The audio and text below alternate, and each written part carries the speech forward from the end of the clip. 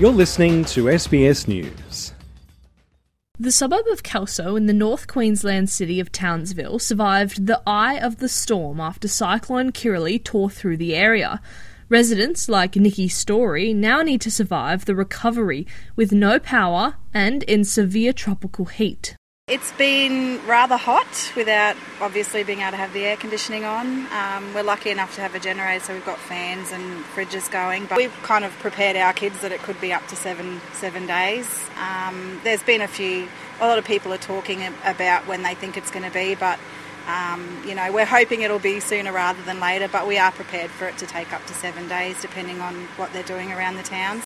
Residents are cleaning up after strong winds hit the region, along with rainfall totals between 100mm and 150mm, but minimal property damage was recorded. But the areas without power are also those facing the biggest cleanups.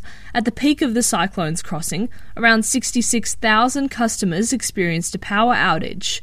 Over 10,000 homes now have power back, but about 29,000 more remain without power. The people living in them, like resident Pavit Saini, still have no idea how long it will stay that way. We couldn't sleep last night and kids were crying, so we left 3:30 to our grocery store. We had power there, so we stayed there till this morning, and we just got back to check on if we got the power back or not. An extra 600 energy workers have been sent to Townsville, with their first priority to be restoring critical infrastructure with traffic lights, mobile networks and water pumping stations all offline. Premier Steven Miles says energy workers are doing everything they can to get power back online. The Ergon workers are absolutely focused on getting the power back on for that critical water, wastewater, as well as telecommunications infrastructure. That's their first priority.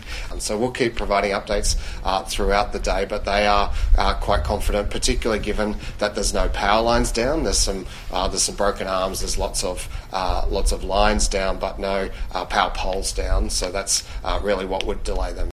Meanwhile, Townsville's kids have been coming up with creative ways to pass the time. What are you selling? So we're selling apples. Apples are $2, limes are $2. Chips are $2.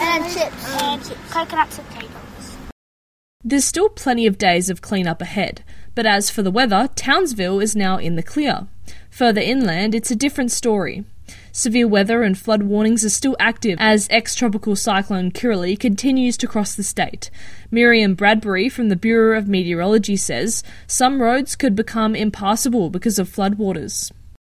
Rainfall totals may reach 70 to 110 millimetres over a 6-hour period, and that's quite a short period to see quite a lot of rain come through. So it may very quickly lead to flash flooding. That could cut off roads and access routes, turning them muddy and impassable, as well as causing other problems down the line. Emergency services have praised community preparedness as there has been no loss of life during or following the weather event, but people are still urged to remain cautious and alert. In Charters Towers, 14 people, including 4 children, became trapped in floodwaters when they decided to take a drive and survey the damage. All were airlifted to safety with no injuries. Superintendent Chris Lawson from the State Police Service says it's essential members of the public stay away from floodwaters. We're seeing significant amounts of rainfall occur across our region at the moment, and we don't want people to be putting themselves at risk because that then puts the people that have to save them at risk. I encourage people to stay away from the floodwaters and ensure their own safety. The state and federal governments have confirmed the people hardest hit will soon have access to personal hardship assistance. Residents of the Townsville and Burdekin Shires will be able to access relief payments worth $180 per person, or up to $900 for a family of 5. Kira Hain, SBS News.